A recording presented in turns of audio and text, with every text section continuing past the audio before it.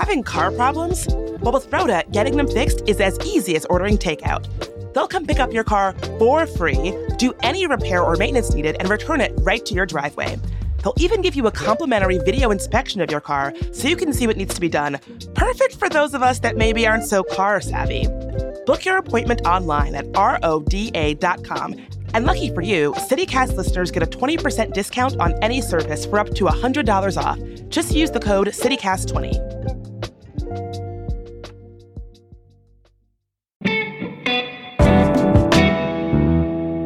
Today on CityCast DC, we are talking about DC's brand new police chief and its no longer quite so new surge in crime. We're also talking about the future of ranked choice voting in DC and about where to watch the Women's World Cup. This is a cool city to do so.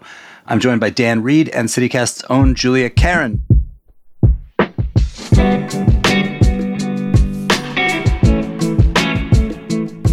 Today is Friday, July 21st. I'm Michael Schaefer, and here's what DC is talking about.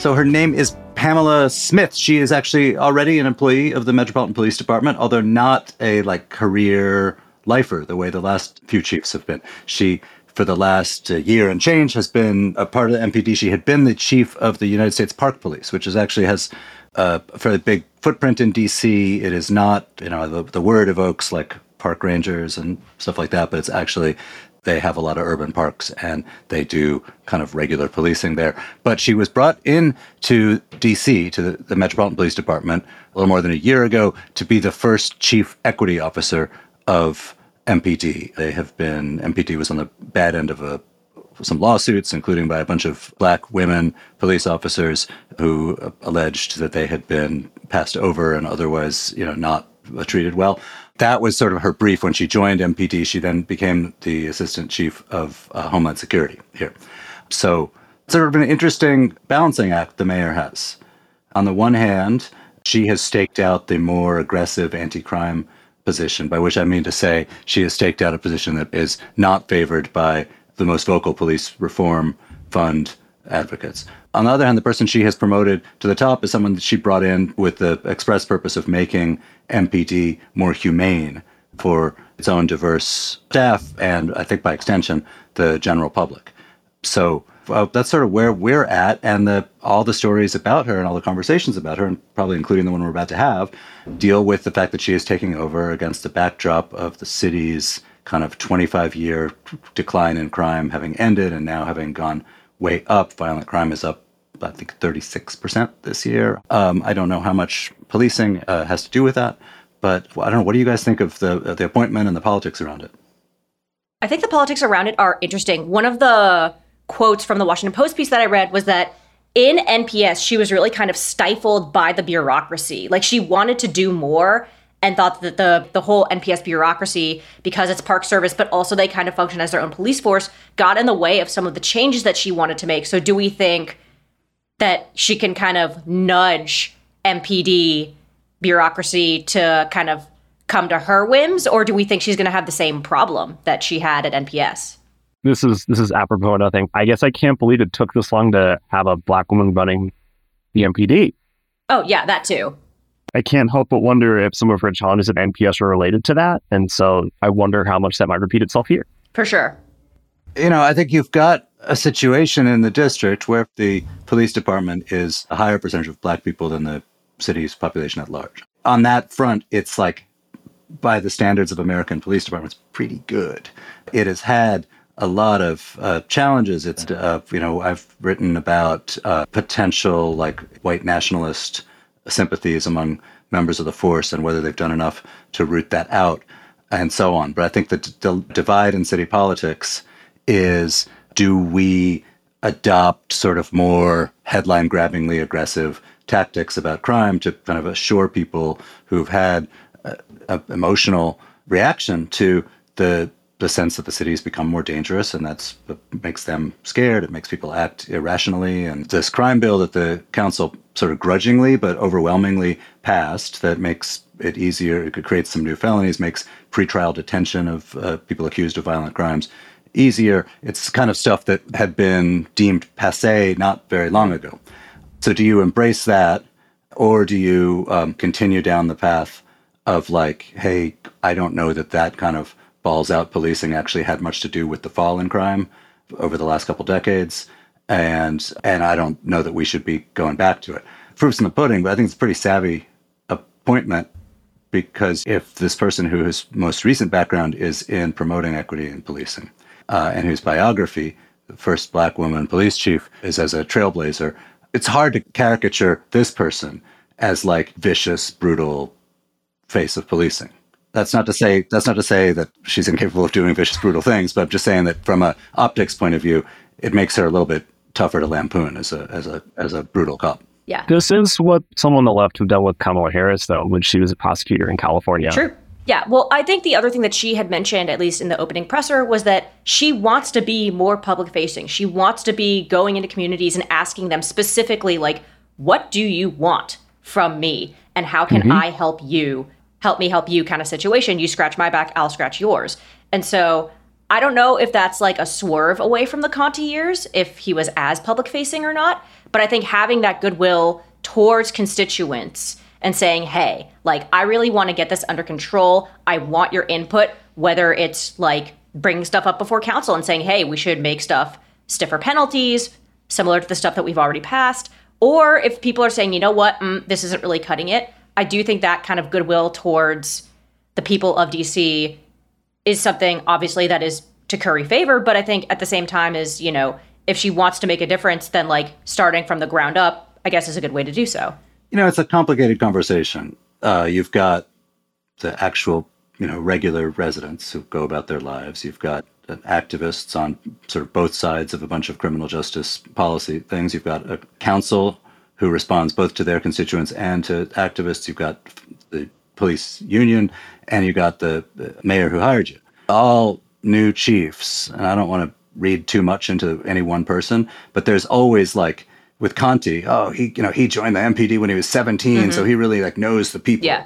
And in Pamela Smith's case, Bowser said, look, she comes from Arkansas, she's able to look at it with new eyes. And the point is, you can, cite their biography to indicate whatever it is you want to indicate. Yeah. I don't, at the end of the day, know how much any of this has to do with the rise or fall in crime. But one of the things a police chief does have to do is maintain a public constituency and support and represent her officers that way.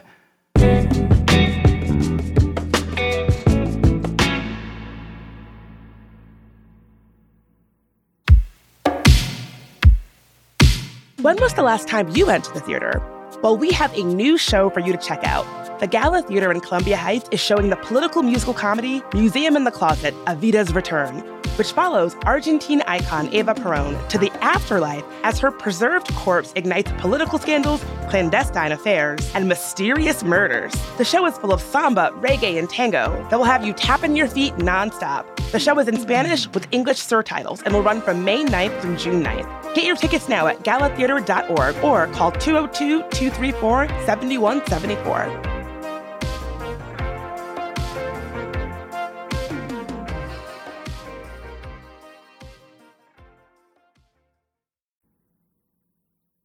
So, Dan, you have a cottage industry of your own, an obsession with ranked choice voting, which is the system in which you, instead of just voting for one candidate, and if you're in a field of 8 candidates, the person you vote for could wind up with like 22% and still win. You list in order of preferences so that by the end of the counting, the person who wins actually has like a majority support. This has been implemented a lot of places, including Alaska, where it's probably responsible for Sarah Palin losing her race, and New York. And now the idea was it was going to come to D.C. They put it on the ballot as an initiative, like, should we have this kind of thing? The Democratic Party of D.C. has opposed this for very understandable reasons, which is the Democratic Party is such an overwhelmingly dominant force that this proposal, which would include open primaries and stuff, would probably lessen the party's institutional power, if not its wins. But this is a thing you have paid lot of attention to over the years. What do you make of it? Like, I know you live in Silver Spring, but if you were a DC voter, would you want this to be on the ballot, and how would you vote and why? Ranked choice voting is not just a DC thing, but it's regional now, right? Like Arlington is the first place in the region to have tried it in the primary last month. They're not doing it now for the general because they felt maybe things had moved too fast. And there were concerns that it was confusing to people in less affluent or minority communities. Like it was harder to do voter outreach. And that was one of the concerns the DC Democratic Party raised as well, right? And that's sort of, I think, one of like the big recurring questions in any kind of like civic or political stuff is it like, how do you reach out to people who aren't the usual suspects, who vote in every election, who come to every meeting, who know everything that's going on? How much do you actually have to do to help them understand what's going on, right? There was an interesting quote from an ANC commissioner in Ward 7 who also chairing the campaign in support of ranked choice voting in DC. She said, the criticism that ranked choice voting is too complicated is insulting and archaic, right? That maybe it's you talking down to people to say they can't understand what admittedly is kind of a complicated way to vote. But it's the same conversation that's been happening in Arlington, and the city of Rockville in Maryland, which had talked about doing ranked choice voting, is also not going to do it because the mayor there said they think they're not familiar enough with it. So I don't know. Have y'all had a hard time understanding what it is? No, but let me put this out there. Like, I think that, yes, it is. It seems kind of like insulting to think that this is rocket science, right? You list an order of preference, and your second choice vote has some power if your first choice vote doesn't pan out. It's not that tricky. I do have a part of me that wonders, as we embrace ranked choice voting and other things, that, we're at this moment where there's so much, Trump and so on, like so much conspiracy theory about elections and so much, doubts about the legitimacy of elections. And it wasn't just Trump. It's feeling in various left circles about other elections being messed with. And in some cases, it's not an illegitimate fear. I mean, if you look at the history of discrimination against black voters, it's a very legitimate fear. In that context, is it maybe not a great time to mess with the rules? When I think of like the folks who are raising concerns about like presidential election, the Stop the Steal folks, they seem like a slightly different crowd than the folks we're talking about here. Oh, sure. But like, I just mean in general, we're at a moment in our country of like delegitimization of institutions. And I don't think that's a feeling that is limited to the extreme right. And one of the things delegitimize themselves has become confusing and people are quite sure how they work. And when you introduce changes, even if they're basically good changes, it might sometimes add to that confusion. And there's moments where it's like maybe better to not do anything to further confuse. On the other hand, you have these ridiculous primary elections in DC where like 23 people will run for the Democratic Party's nomination to some at-large DC council seat, and the winner will get like 17% of the vote or something. I'm exaggerating, but not that much. And win, quote unquote, the general election because the Democratic nominee is going to win. And then you've got these people who are now elected DC council members with, not that much legitimacy in the sense of like a majority of the electorate having picked them. And that's like a pretty bad status quo too. Yeah. That too. Oh yeah. This is where I make my proposal for my preferred kind of election. You said I was a nerd. It's called a jungle primary or blanket primary. Pick your metaphor. And the way it works is in the primary election, everybody, regardless of party affiliation or independent, is in the primary together. And then instead of having like separate like Republican and Democratic party primaries, and then the top two winners go on to the general. And they've also done this in California. And one of the reasons why I like it for this area is because it is so heavily Democratic, right? That just to your point, Mike, that someone can win the primary with a not majority of the vote or barely even a plurality, very small share, and go as a Democrat, right? And then go into the general against a Republican who will lose because they are Republican and don't really have a mandate. This is a recurring problem in Montgomery County, where for the past two elections, the county executive has been reelected with the tiniest margin of votes, right? In a jungle and or blanket primary, I think of it as like continuing the conversation in the general, as opposed to just sort of having, an election that isn't totally used to its full potential. Do you think DC or Montgomery County or Virginia, after this like trial run with like ranked choice voting, do you think that they would try a jungle style primary, or do you think that they would have some of the same excuses where like, oh, it's too complicated if everyone votes at once, we're used to doing it the old fashioned way? Dan, what do you think would happen? I think it's too complicated, but I think the same way that the Democratic Party is fighting ranked choice voting in DC, it's logical the Democratic Party would not want jungle primaries, because also means Republicans and unaffiliated voters are voting in the primary with everybody else, and that dilutes the Democratic Party's power and influence, even though the likelihood is very strong that you would have two Democrats in the fall running against each other. So I imagine it would probably end up very similarly. All right, you want to know my worthy proposal? Do it. Totally Let's different. Blow this up. It's a worthwhile Canadian initiative. My wife is a known Canadian. Up there, as I understand it, there are different, like legally different entities, different political parties at the city level and at the province level and at the national level. So like you could both be members of the Democratic Party when it came to national politics. But in DC, we could have a like DC like super progressive party and a DC centrist party. And by national standards, members of both would probably be fairly to the left on the Democratic Party. But it would represent kind of truth in advertising. Because right now, like we who are nerdy for city politics, like we can tell you who the progressive bloc is in the DC Council, who the more centrists are on the DC Council. But a regular, not especially well-informed voter, just looking at their party ID, would be clueless about this because they are almost all Democrats. And if you could actually like oblige the, just because you happen to agree that like Biden is better than Trump doesn't mean you agree about like what the best budget for DC is or the best way of doing policing in DC is.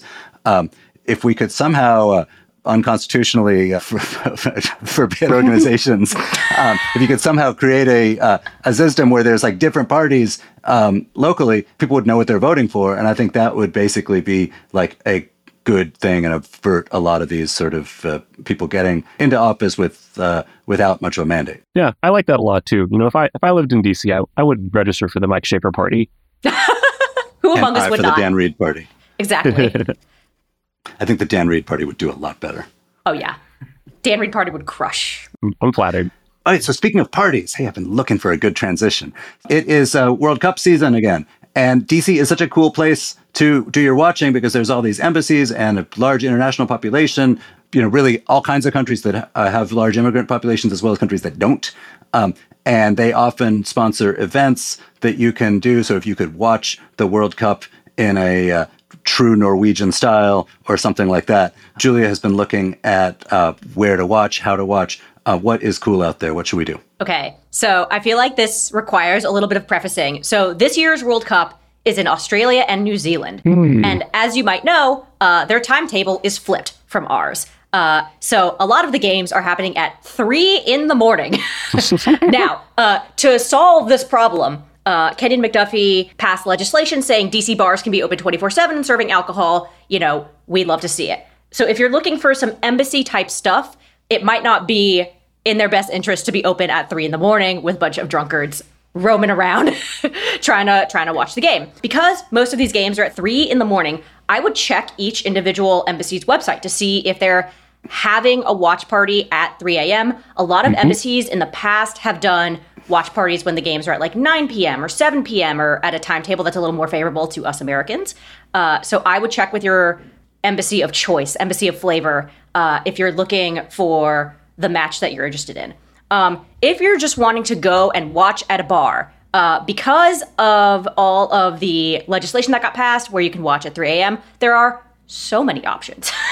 so many options. So like Boundary Stone in Bloomingdale is including like staying open until 3 a.m. DC time. There's going to be like a breakfast menu there, and happy hour beers will be available at 3 in the morning. So if that is your vibe, go to Boundary Stone, apparently. There are official watch parties as well. So the Washington Spirit, which is the local NWSL team in the area, their official watch party is at the Bullpen. It's that little like outdoor complexy area right outside Nationals Park.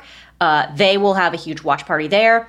Additionally, the American Outlaws, which is the fan group for the U.S. women's and men's national teams, it's the supporters group. Their official bar is Astro Beer Hall down near Metro Center. That is where I will be going tonight when the USA plays Vietnam at 9 p.m. So say hi if you're going to be there. If you're looking for something else, as you are, which is the Queer Cafe and Bar on Capitol Hill, they're going to have a lot of the games over the next 2 weeks. So like the U.S. plays the Netherlands next week at 9 p.m., I will be going with my friends to that. A lot of the beer gardens and the usual suspects, so like Midlands, Atlas and Navy Yard, Wondergarten, they're going to have the TVs locked and loaded and ready to go. The beer will be flowing. The food will be there for the eating. And you can just go out and watch. Wait, let me ask you, as an observer of international football, as they call it, if you're like me and you approach this sort of as anthropology or cultural diplomacy, not more than sports, is there any team in the Women's World Cup, any country where the like cheering tradition is particularly like interesting, fun, colorful to be part of? That we, if you can catch a game by this country's team, you should do it. Is there anyone you would pick? Ooh. That's a fabulous question. I'm not sure, but I know because Australia and New Zealand are hosting, and it's the first time anyone in that area has hosted the World Cup for the women, they are going to be going bananas. In terms of teams that I would root for, any of the first-time teams, so like the women's Filipino team, it's their first Women's World Cup ever. So if you're of Filipino descent, I would find your neighbors and find your fellow country humans and go absolutely wild and see if there are any traditions that are interesting or fun, because again, you only get your first time in the Women's World Cup once. So good time to do it. Hey, Dan, who are you pulling for? I'm pulling for, I go to bed at 10 o'clock. So this is not the year for me to get into soccer. Oh no, I'm so sorry, Dan. I'll have to wait until they come to this hemisphere. Fair enough. I'm with you on rooting for the first timers. The Philippines is cool. Yeah. I like Vietnam too. Yeah, exactly. There's a chance, obviously, depending on which bracket they are in, they might get blown up by some of the more like powerhousey teams. So think like USA, Netherlands, England, those kind of teams. But again, we love an underdog story. I'd say root for them because the fans are going to be going nuts. Again, big fan of the underdogs. Whoop, whoop. Woohoo. All right. Dan Reed, thank you for being here, my friend. Thanks for having me. Julia, always awesome to talk to you, especially about sports. Thanks, Mike. We do have a tip of the day, which we do on Fridays. We get tips from our listeners, from our guests, from our friends. Send them in to us if you can. Today, our tip is each recreation center in DC is different in the type of stuff they offer. Some have gym equipment like treadmills, exercise bikes, and weight machines, while others have free weights and squat racks. Sometimes there's a computer lab and a game room with ping pong, air hockey, pool table, or foosball. Nobody really tells you this stuff, so you kind of have to wander around and open doors to find it. So go to a rec center and explore. Love that. Always down to explore if there's foosball and or air hockey and gym equipment. And that's all for today here on CityCast DC. Our lead producer is Priyanka Tilve. Our producers are Julia Karen and Elizabeth Kama. Our newsletter writer is Kayla Cote-Stemmerman. Our production assistant is Susanna Brown. And our hosts are Bridget Todd and me, Michael Schaefer from Politico. Music is by Alex Roldan. If you enjoyed the show, why not tell a friend, rate the show, leave us a review, and subscribe to our morning newsletter. We'll be back Monday morning with more news from around the city. Bye.